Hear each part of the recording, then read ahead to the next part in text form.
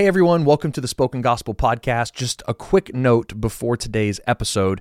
This summer, we're completing our series of introduction videos with our final season of filming, and we still need to raise about $30,000 to cover those costs, and we would love you to help us with that. And you can do that by visiting the Spoken Gospel website and clicking on Donate. And by doing that, you can contribute to bringing books like the Book of Revelation to life. And whether that's through a one-time gift or a monthly donation, your support makes all the difference in the world. So thank you so much and enjoy today's podcast.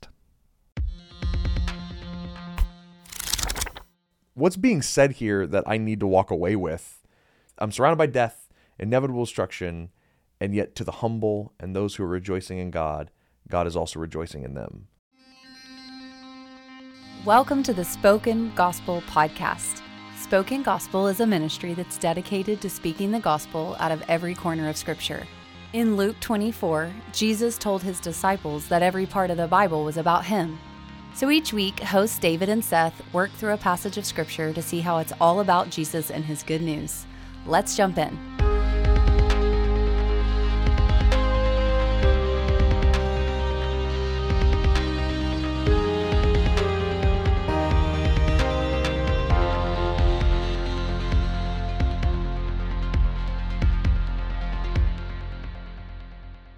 Well, welcome everyone to the Spoken Gospel Podcast. Thank you so much for joining us. We are finishing our discussion on the book of Zephaniah, the hidden one. Seth, how you doing today? You almost forgot your microphone. I almost forgot my microphone.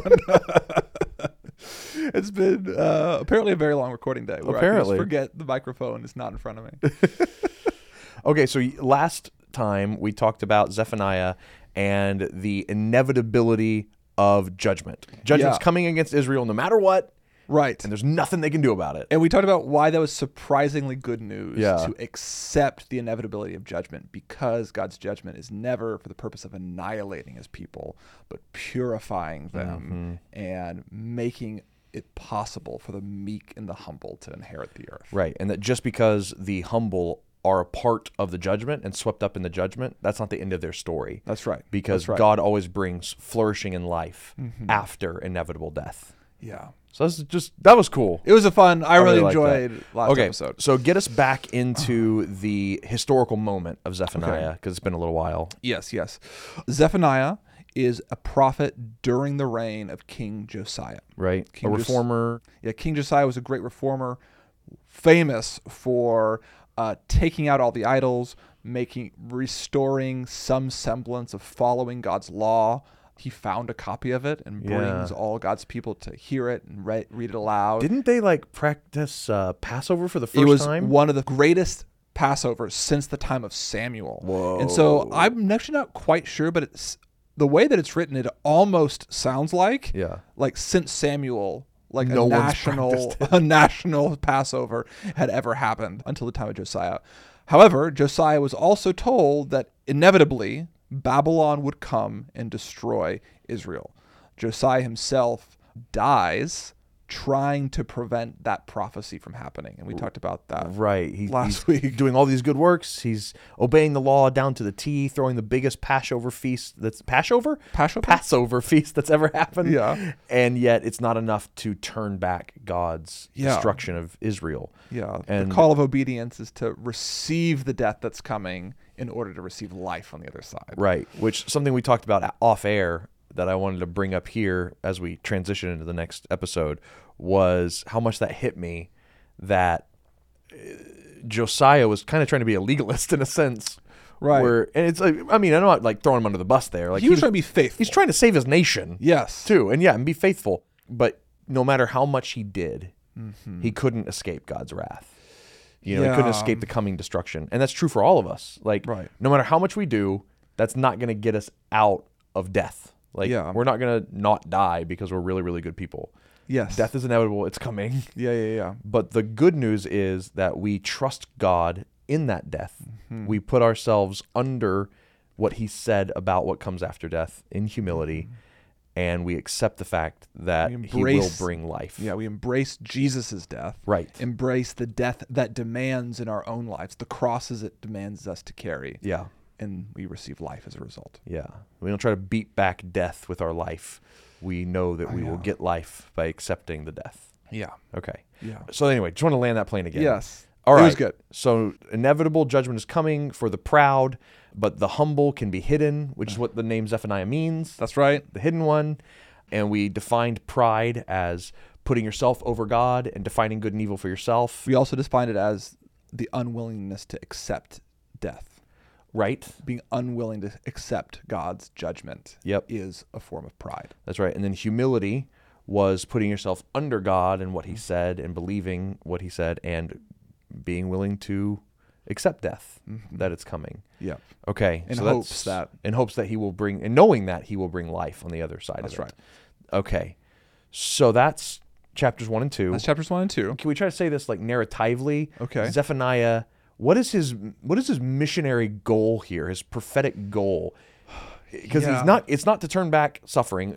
Other prophets are like, repent for the day is coming. And like, maybe if you repent, he'll turn back. This will turn back. Yeah. But it's not. It's not that. It's not that. Is it to humble yourself, to accept the coming death?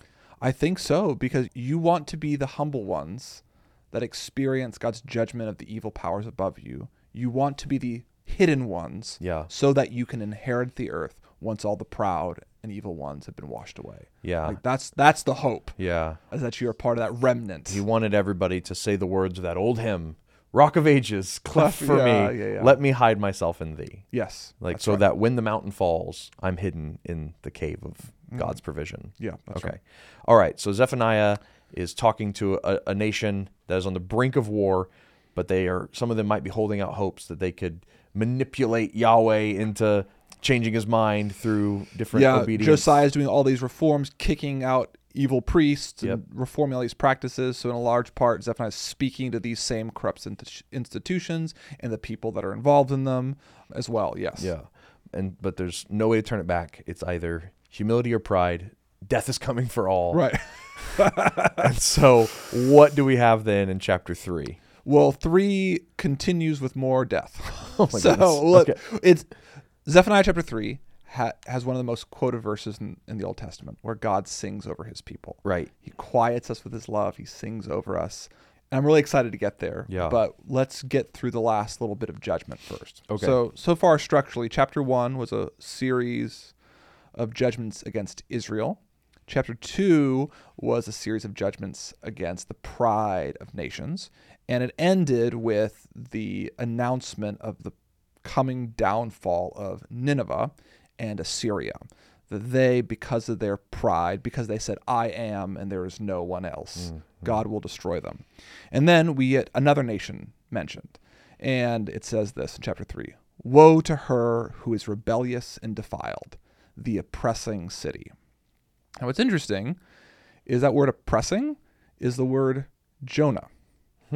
So woe to her who is rebellious and defiled. Jonah's city. Oh. So you're like, oh, that's got it. We're still talking about Assyria, right? Right. We just talked about her. Right. She listens to no voice. But wait a second. Didn't Nineveh listen to God's voice at one point? Oh, I see what's happening. She accepts no correction. Wait a second. Nineveh did accept correction. She does not trust in Yahweh. Uh-oh. She does not draw near to her God. Jonah's city isn't the city Jonah went to. It's the city Jonah came from. That's right. Oh, yeah, that's good. And the ambiguity there in those first few lines makes you realize that Israel is no different than all the other nations around her. So you have all these other proud nations. Israel might think they're different somehow. They got their own section for breaking God's law, but they're not proud like the other nations. Yeah. No, the ambiguity reveals they are proud and corrupt just like every other nation on earth. Dang. So it's like not only is Zephaniah saying that Israel is now as bad as Nineveh. That's right. They might even be worse because Nineveh did receive correction. Yes. She did trust in God. That's right. But Israel's not. It's kind of... Dang. Yeah, and then he says this. Her officials within her are roaring lions, and her judges are evening wolves that leave nothing till the morning. Now, I just passed over that multiple times until Christine pointed something out to me. One of our staff writers. Oh, one of our staff writers. She mentioned the tribe of Judah. Yeah. The blessing that Jacob gave to his son Judah was that he would be like a lion. Oh, right. Yes. And the blessing. The Lion of Judah. The Lion of Judah. And the blessing that he gave his son Benjamin was that he would be like a wolf. Oh, okay. These powerful animals. Protecting their own, like majestic. Having dominion over their land. And that was the blessing Judah gave his sons. Okay, cool. Here, these things have been turned, those gifts given to his sons have been turned into curses against God's people.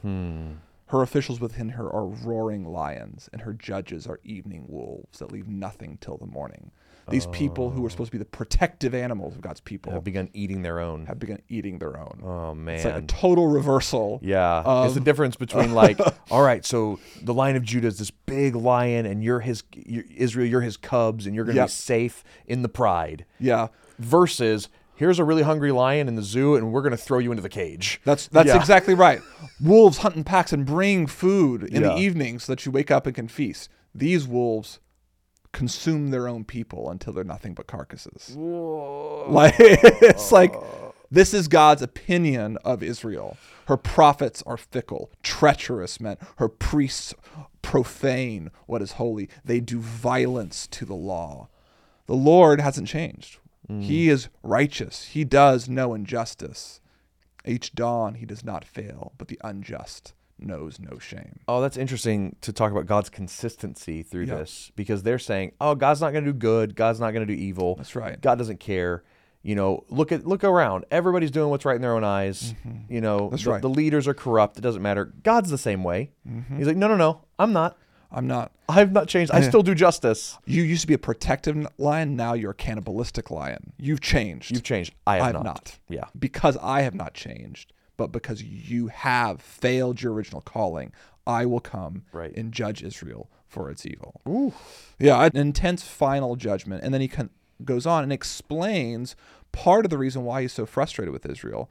And he says, the reason I cut off all these other nations, the reason all these other civilizations have lied in ruins, was in hope that you would say something like in verse 7, surely they will fear me and will accept correction. And then your dwelling places would not be cut off, according to all that I've appointed against you. The idea here is, if they would have seen what was happening in the surrounding world, God did that in order to correct them, saying, look what I'm doing to pride throughout the world. Right. Look what I'm doing to evil and injustice and idolatry around the world. I'm judging it. Yep. I expected you to learn from that. Right. Instead, you've become indecipherable not indecipherable, but like indistinguishable from all the nations around you. Yeah. You've not learned. You've not paid attention. He sent all these signs, and they're not paying attention. Yeah. They're not fearing God. They're not accepting correction. Yeah. Okay. And then he says, verse 8, climactically, for my decision is to gather nations, to assemble kingdoms, and to pour out upon them my indignation and all my burning anger, because in the fire of my jealousy, all the earth shall be consumed. And that's the final, ending line of this prophecy. Man, it's interesting that he lands on his jealousy there. Yeah. That, the Lord your God is a jealous God, as he self-identifies in Exodus. Why do you think God pulls out jealousy here at the end of this climactic prophecy?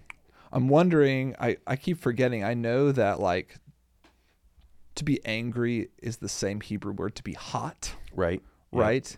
And I'm forgetting the root word of jealousy. Is there a temperature component to the word jealousy? And the reason why all these words together is just a fun linguistic link together with them? I forget. Yeah, I'm looking at it right now, and although they're not the same root word or anything, anger, like you said, does have that getting hot in the nose kind of idea to it. And it does say that jealousy also has this to get heated kind of thing. And I'm when I get mad, it's my face gets hot. When I get jealous or envious, my stomach starts turning. Yeah, it starts getting boily. Yeah. And so I get that. But it's also not just a language connection between the two. It's also the reason, I was trying to get this at the last episode, is why is God getting angry? And it's it's because he loves his people. Yeah. Because jealousy, when it's good, and for God it's good, it's not some kind of stalker, butthurt jealousy. Right. It's a pure love that he's jealous, and this is what we talked about last time. He's jealous that his people don't love the most lovable thing. Yeah. He's not jealous of his people only. He's jealous for his people. Yeah, he wants something other than what they currently have. Yeah. They have he wants them for himself because he loves them. Right. Like you think about a father who sees their son just throwing their life away. He's jealous for them. He's jealous for them. I want something better for you than what you're doing. So they put him in rehab. Right. They clean up his life. Yeah. In his anger. Yes. He cleans up his life. In his jealousy for his son, they're going to do something to clean up his life. Yeah. An intervention. Right. Yeah. Okay. So God is jealous for his people because he loves them so much. Yes. That he wants to clean up what's going on and consume not only Israel, but the nations. That's right. Through, it will be Babylon. Yeah, through the fire of Babylon. Okay. Yeah, and again, we said this in the last episode, but Babylon is not mentioned. Right. Assyria is. But they've already had their historic time in the sun. Right. Assyria is only mentioned because it's one of the nations that God will judge. Yeah. Oh, and will judge. That's right. Yeah. However, remember, we said this in the last episode, but the idea here is that God wants to put the emphasis on his divine action. Right. In doing the judging and doing the protecting and the hiding rather than putting another nation there. So, final lines said, the fire of my burning jealousy will come and all the earth will be consumed. Okay. Now, we've talked a lot already about the purifying nature of this fire. Mm-hmm. But so far in Zephaniah, that's not been super clear. So far, we've been told to expect to be hidden from the day of God's wrath. There's a consuming fire coming. Right, that we can be hidden from and then maybe come back out of once it's over. Yes. But the purpose of that fire, what is that purpose? And we're told here. Okay. At that time, I will change the speech of my peoples to a pure speech, that all of them may call upon the name of the Lord and serve him with one accord. Why speech? Why is he focusing in on speech here? Let me read one more verse, and then I think maybe you'll get it. Okay. From beyond the rivers of Cush, my worshipers, the daughters of my dispersed ones, shall bring my offering. Does that clarify it? No. So all these two verses are all from Genesis 11.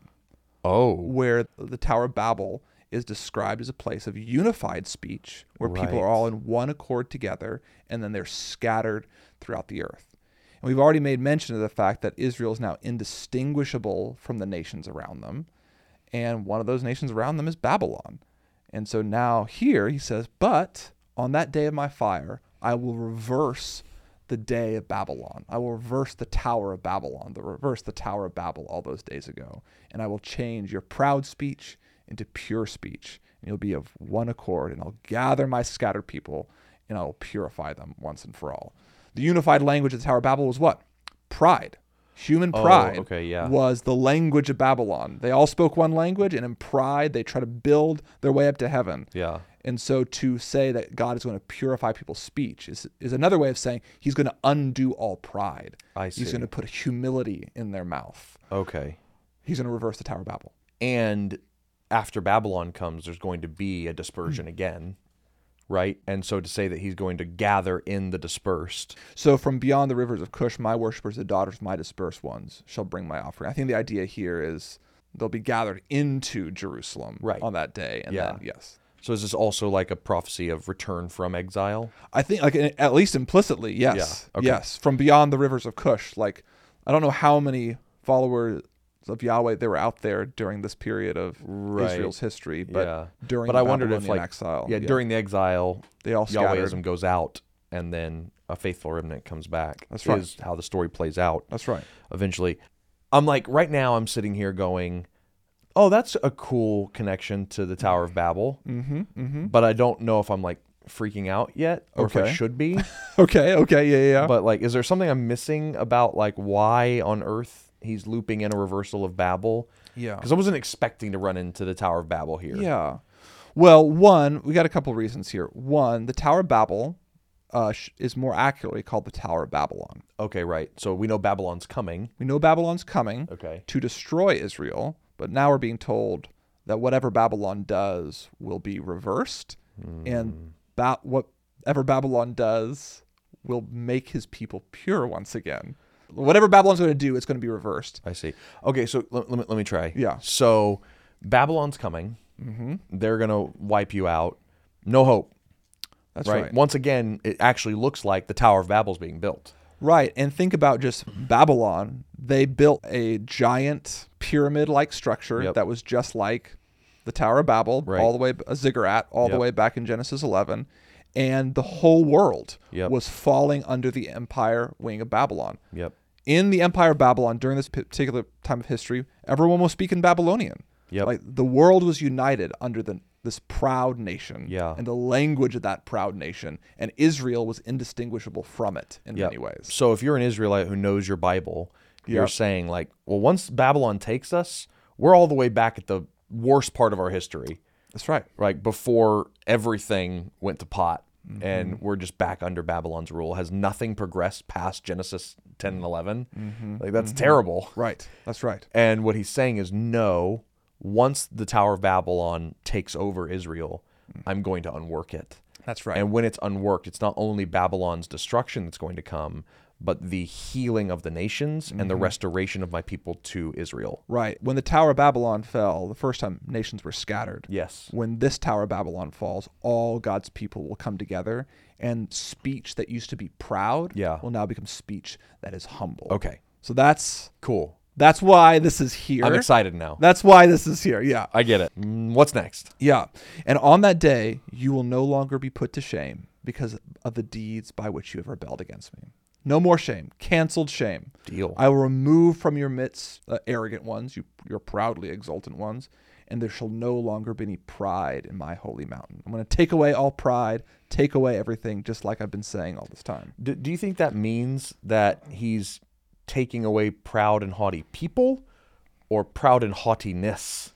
Like pride and haughtiness? Like let me keep going, because that question gets more complicated. Oh, no. And I will leave in your midst a people humble and lowly. Oh, okay. And they will seek refuge in the name of the Lord, those who are left in Israel. And they shall do no injustice, and they shall speak no lies, nor shall there be any deceit found in their mouth. No deceitful tongues will be found in their mouth. And that's interesting because Isaiah, in Isaiah 53 verse 9, talks about no deceit being found in people's mouths. Oh, yeah. But it's actually an image of the Messiah. The suffering servant is the one who has no deceit found in his mouth. Right. So the reason I said wait on like who is he talking about here? Is he taking away pride and humility as in place with humility as categories or proud people? Because I don't even know necessarily who is this one who does no injustice and speaks no lies. Is it all of God's people? Yeah. Is it a particular one of God's people? Because that after all this happens, then they'll graze and lie down and none will be made afraid. What's happening here? Who are we talking about right now? Right. So there's a whole bunch of stuff here that I want to like camp out in and talk about. Okay, let's do it.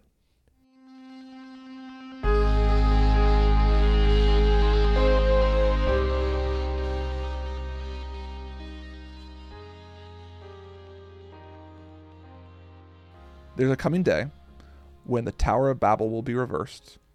All of God's people will start speaking humbly again and will be gathered back into his capital city, Jerusalem. Okay. All shame will be cast away. Forgiveness will be given. And then only the humble and lowly will be left. And none of the people of Israel will do injustice or speak lies anymore. Seems impossible. It seems impossible. And so in my mind, I keep thinking like, well, obviously Jesus is this person. Right. I can see that. Jesus is the person who does no injustice, right, who does no lies. He's literally describes himself as humble and lowly. Right. So God's going to make it so that Jesus is the only person left alive. Right. Right. Is one way to read that. Right. But the other way to read it is like, no, perhaps all God's people will be this way. On this day of the Lord, when he comes and reverses the Tower of Babel, deceit is taken away, injustice rules, and pride is taken away too. Yeah, I mean, it's probably a both and, right? Jesus comes and does it first and shows us a new way to live. And then we would then need to have the special sauce that he has. Yeah, right. Like the tongue that he has, the freedom from shame, the freedom from pride, the spirit of humility that he had would need to be given to us in order for us to do this impossible thing that it seems like only Jesus could do. Which is why I think this passage is talking about the day of Pentecost. When that Spirit comes from Jesus when that to burning his people. fire comes. The fire of my jealousy that consumes all the earth? Yeah, the fire of God's jealousy falls on his people from all over the world, gathered together there on the day of... Oh, and he says, it is my desire to gather the nations and then pour out my fire on them. Stop. You have to stop. So the day that this happens, where what happens? The Holy Spirit comes on them, and where they start speaking in tongues, not deceitful tongues, but they speak the truth of the gospel to all people, and I think this day right here, the reversal of the Tower of Babel, the day when God's fire falls, is the day of Pentecost. And the day after, the one whom no deceit was found in his mouth and no injustice was in him, and the one who was truly humble and lowly, comes and lives in his people like a fire. And that fire no longer burns us, but purifies us and makes it so that's all that's left in us by his Spirit. He will change the speech of the people to a pure speech. By actually giving us the tongue of the Holy Spirit. That's right. Oh, man. Right? That's incredible. Isn't that cool? That is really cool. It's just also really cool to see how that is a really intense statement that we ended the prophecies of Zephaniah on. You're right, in 3:8. That's right. Where it's like, I'm going to gather all the nations together and just pour out my consuming fire on them. Mm-hmm. It's like, that's terrifying. Yeah. But it's in Jesus. Right. It's made to be like the best news ever. Well, and think about it just a different way. Okay. Jesus died during Passover. It was one of the feasts where Jews from all over the world would gather, and then they would celebrate the fact that God delivered them out of Egypt, right? Right. And so in one sense, the whole earth was gathered in Jerusalem. And what happened when Jesus died on the cross? He experienced the fire of God's jealousy against human evil. Right. It actually did happen. God did pour out the consuming fire of his wrath in his jealousy. Right. While all people were gathered together. That's right. But it was on his son. Yeah, on him. Wow. And then, at that time, I will change the speech of my people. That fire falls again. Yeah. But changes those same people. They came back. Yeah. It's the difference between 8 and 9. Yeah. 8, it's a consuming fire on Jesus. Yeah. 9, it's a purifying fire on the apostles. Yeah. Ah.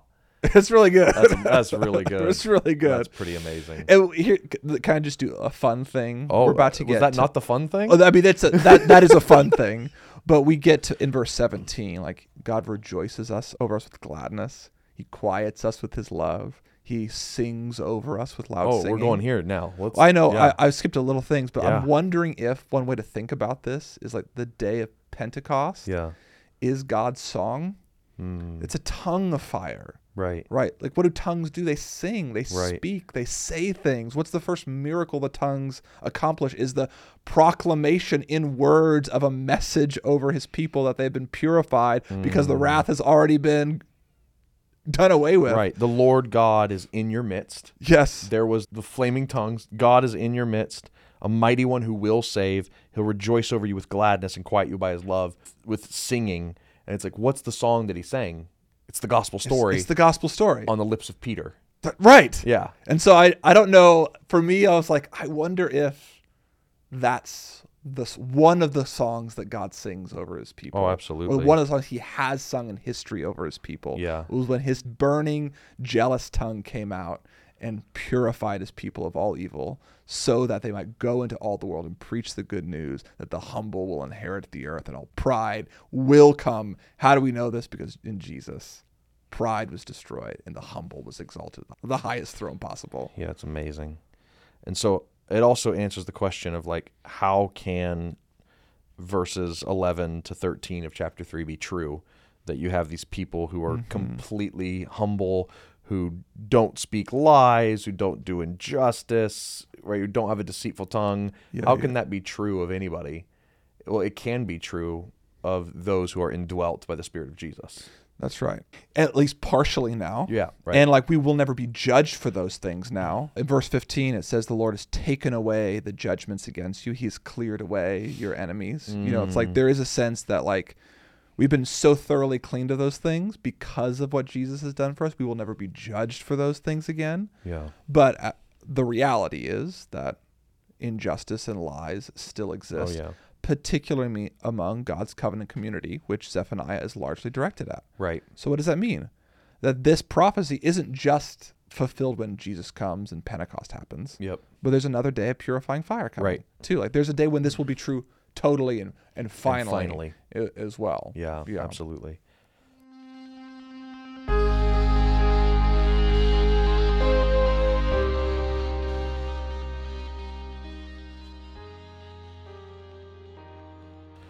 All right, so the last section of Zephaniah then, starting in verse 14, kind of starts with a command that I never thought would be present in this book of such sadness and inevitable destruction. It's like, there's a consuming fire coming, there's nothing you can do about it.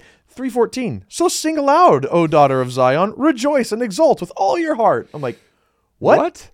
Well, yes.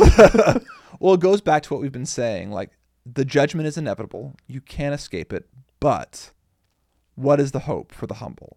That on the other side of the coming judgment, you will inherit the earth. And on the other side of coming judgment, God's people will be purified. On the other side of coming judgment, there will be a day of like total transformation, not just purifying of the bad actors. It's not like there's 4 people, 2 of them are good, 2 of them bad, and only 2 remain. It's also the 2 that remain are totally purified and they do no injustice. So like, don't worry. On the other side of death is everything you've hoped for. So rejoice. Yeah. Rejoice in the death. Right. Which sing in the prison. Sing in the prison. Yeah. And that's also the story of the gospel. This is why we sing songs celebrating Jesus' death. Right. Because we know that on the other side of Jesus' death is a transformed life, and the other side of our death is life with him forever. Yeah. Like that's what Christians do. That's what believers in the God of the Bible do, is they sing because they know that after death is always life. Wow. So it's interesting then. So God calls us to sing because we know this truth. And then we hear that God is singing too. Yeah. And he's singing over us. Like, what on earth? This is such a... you said it. It's such a quoted verse of the Bible, and I think rightfully so. It's so strikingly unique in the picture it paints of God. That he sings over us with gladness and rejoicing. Like, that is such a glimpse into the heart of God. And it's so unique. And by unique, I mean singular. Yeah, I can't think of another time God sings in Scripture. There's probably another one, there but probably I cannot think of it. This does feel so singular that I almost want to write it off. Right. Like, it's an artistic flourish. Right. Yeah. It's a metaphor. But what's being said here that I need to walk away with? I'm surrounded by death, inevitable destruction, and yet to the humble and those who are rejoicing in God, God is also rejoicing in them. Like, is that true? It's just crazy. Well, one thing that I keep thinking about this, I've never thought about this before. Okay. I wonder, like, because we're singing knowing that on the other side of death is inevitable life. So I'm wondering if this is a description of Jesus singing with us. The Lord our God is in our midst, the mighty one who has saved us. And he rejoices with us in gladness. And he quiets us with his love. And he exults over us with loud singing because he's singing the same song we are. Right. It's like we're commanded to sing victories on the other side of death. Right. And Jesus actually can sing that song too because he's lived it himself. Yeah. And so if I'm just imagining in an average Friday, I don't go to church on Friday, average Sunday service, and looking at people and how encouraging that is. Yeah. Like seeing them sing truth and things. Right. But I'm looking to my left and seeing Jesus proclaim the same things same I'm thing. singing. Oh, the God in my midst singing that death is not the end. Right. I'm like, oh man, that's pretty powerful. That's very powerful. I've never thought about that. I don't think that's what this is necessarily saying. Sure. But I'm like, oh, but that isn't not what it's saying. Right. Like that is one way to understand this. But yeah, there's that one of the haunting lines to me, and haunting in a really good way, like haunting in the way that I don't understand the depths of God's love for me, is like that he will exult, EXULT, over me with loud singing. So like, it's not exalt, right? EXALT. Meaning? He's not exalting me, like, placing me high, worshiping me. Okay. That would be bad.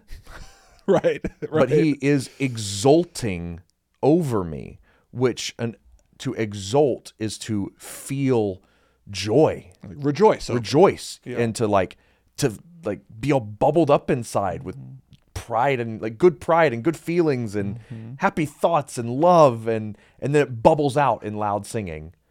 You know what I mean? Yeah. And so it's like to think that God looks at his humble people singing their songs of praise about how life is on the other side of death. And when he sees that, the heart of God exults, rejoices, bubbles up with joy, so much so that he actually erupts in loud songs over me. Yeah. That he's like, I'm singing like, God, you are good. And he's saying, yes, my son, I am. Right. Is like this circular song that I have with my Father. Yeah. That is so intimate and beautiful. I'm also thinking of the way that it's like he's rejoicing that I'm here. Because there was a version of history where maybe I wasn't there, where I didn't humble myself. The purifying fire came. Right. There are people that are not standing here. Right. And he's singing over me, rejoicing that you made it. You made it. Yeah. Praise God that you right. made it here. You know, like he's like that. You pray that we are there, that his chosen kids are there with him in this new world, that we are the ones that have inherited the earth. He's singing over us, that it's us and not others. Yeah. That's powerful. It is a beautiful thought and truth. And so Seth and I, we're doing something unique with this episode because of that. Oh, yeah. One of our dear, dear friends, his name's Tyler Hayes. He's actually the worship pastor at my church, Bridgeway, where Seth used to be a pastor.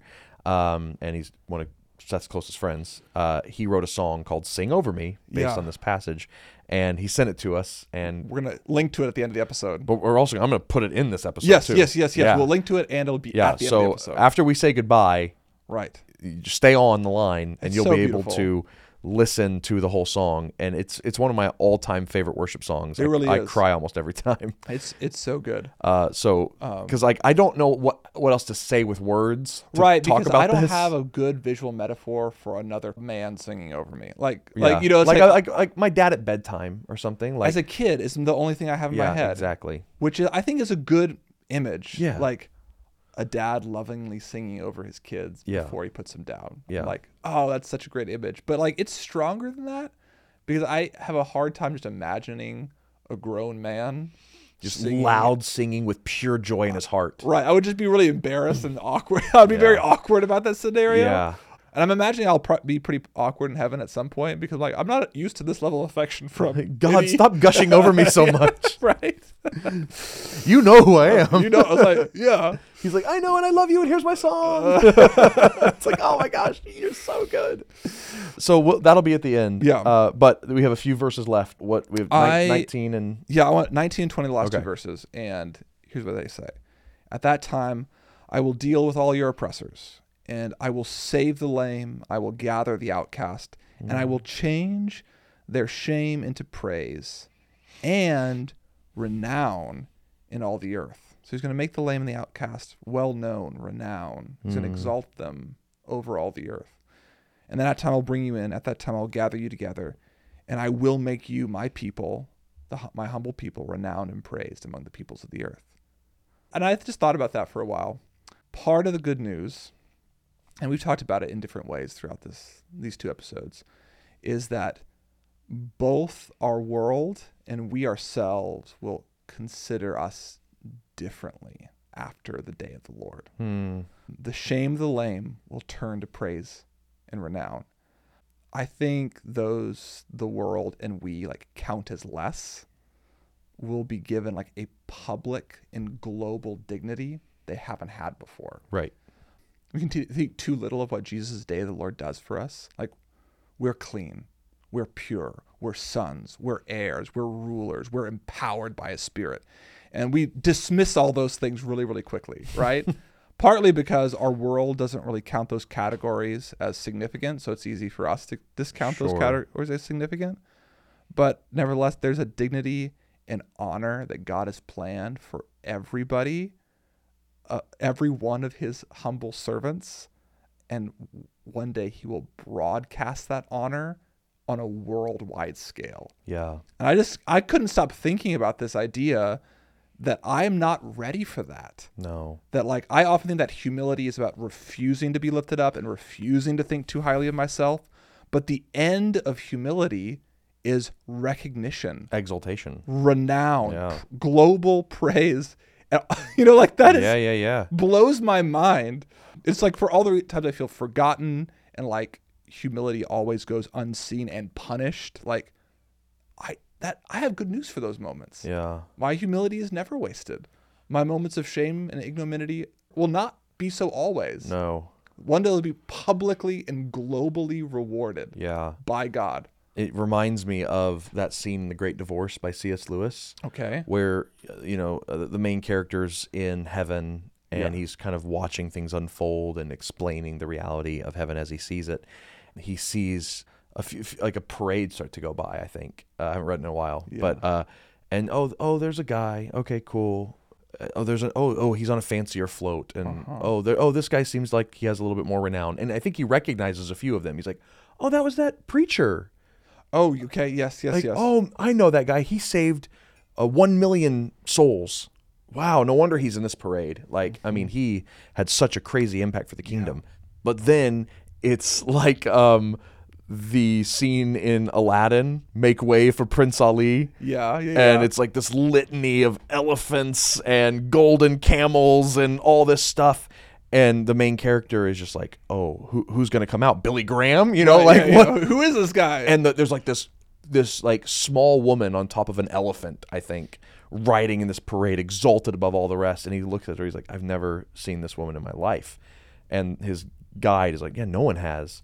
But she's like the humblest of all. And now her fame gets broadcast all around heaven. It's amazing. And it's like, yeah, I'm not ready for that kind of adoration, that direct love of a proud father. Right. And probably because I am not humble. Right. It made me, as you were telling that story, it made me think of a piece of art I saw when I was in Turkey. I went to this old basilica, and the whole thing was painted. Yeah. Because when it was built, most people couldn't read, so they painted their doctrine on the walls, their Bible stories on the walls. And it was this long line of saints entering into heaven. And right there was a man, and they all had, you knew they were saints because they had the halos on their head. At the entrance to heaven, putting people in, is just a man carrying a cross. And they all prayed past him. And our tour guide was explaining, this man is the thief on the cross. And he said, he stands at the entrance of heaven to know that it was not the great deeds of all these men that brought them in, but God's grace towards the humble. Wow. And I was like, oh my gosh. Yeah. And like Turkey, like, you know, there's not very many Christians in Turkey. It's functionally an unreached people group, but our tour guide was a Christian. He said, I tell that story every time I take a tour group here. Yeah. And people like break down crying who have never heard the gospel before. And like, it's like, oh, and that's the gospel, that the humble will be placed at the gate of heaven. Yeah. Renowned among all. Anyway, that's beautiful. That's the book of Zephaniah. That's the book of Zephaniah. Pentecost undone. Pentecost undone? Sorry. Pentecost undoes the Tower of Babel. The Tower of Babylon. Babylon is undone. Yeah. Because Jesus was the humble one who faced death, who had no lies in his mouth, and created a pasture of sheep imbued with his spirit that could inherit the earth. Yeah, that's really cool. Okay, well, that's it for Zephaniah. Stay tuned on this episode to listen to Tyler Hayes' song. It's really Sing great, Over Me. I've cried many times singing this song. Yes, so we hope it blesses you all. Thank you for listening, and we'll see you next time.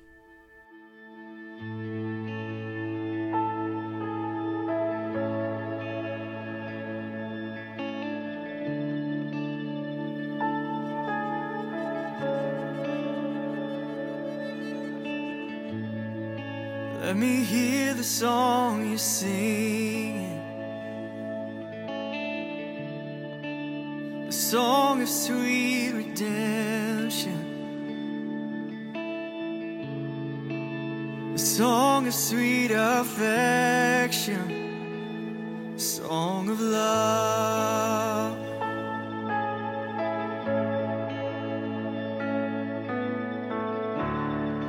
'Cause my shame is getting louder,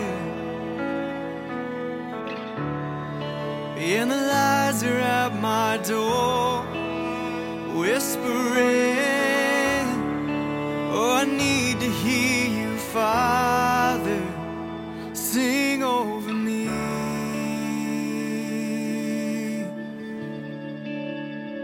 Sing over me.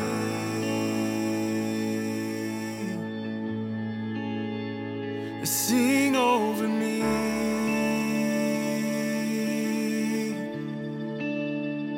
Sing over me.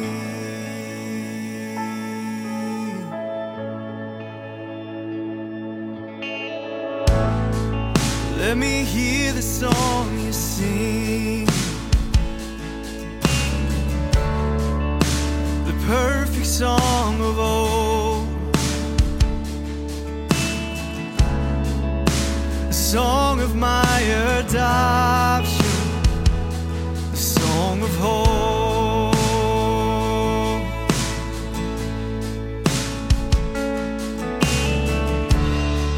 'Cause my shame is getting louder, and the lies are at my door, and they're whispering, oh, I need to hear you, Father, sing over me.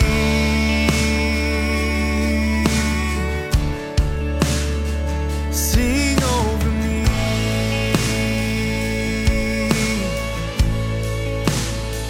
Sing over me.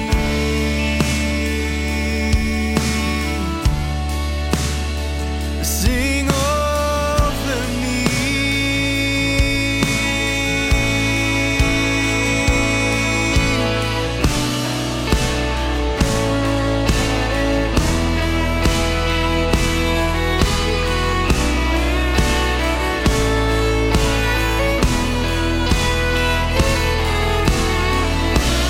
All your people you will gather in,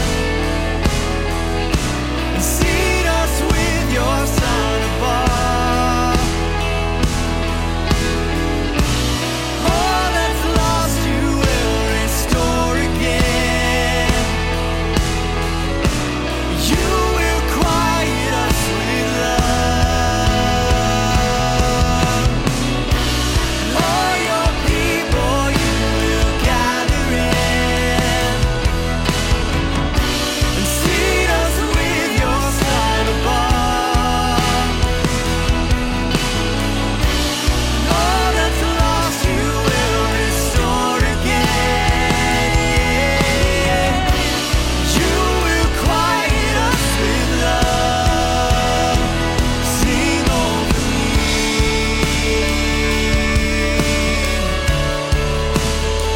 Sing over me. I need to sing over me.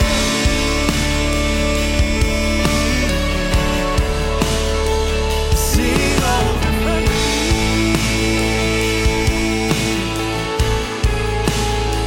Sing over me.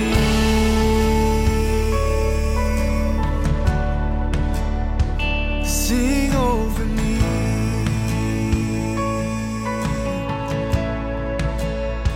Sing over me.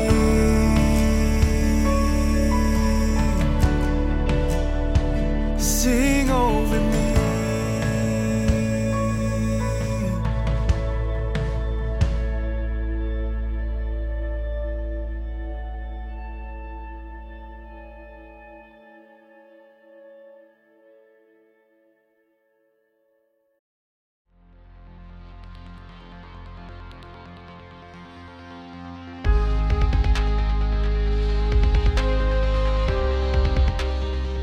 Thank you for listening to the Spoken Gospel Podcast. Spoken Gospel creates short films, devotionals, and podcasts like this one. Everything we make is free because of generous supporters like you. To see our resources, visit spokengospel.com or subscribe to our YouTube channel. Thanks for listening. See you next week.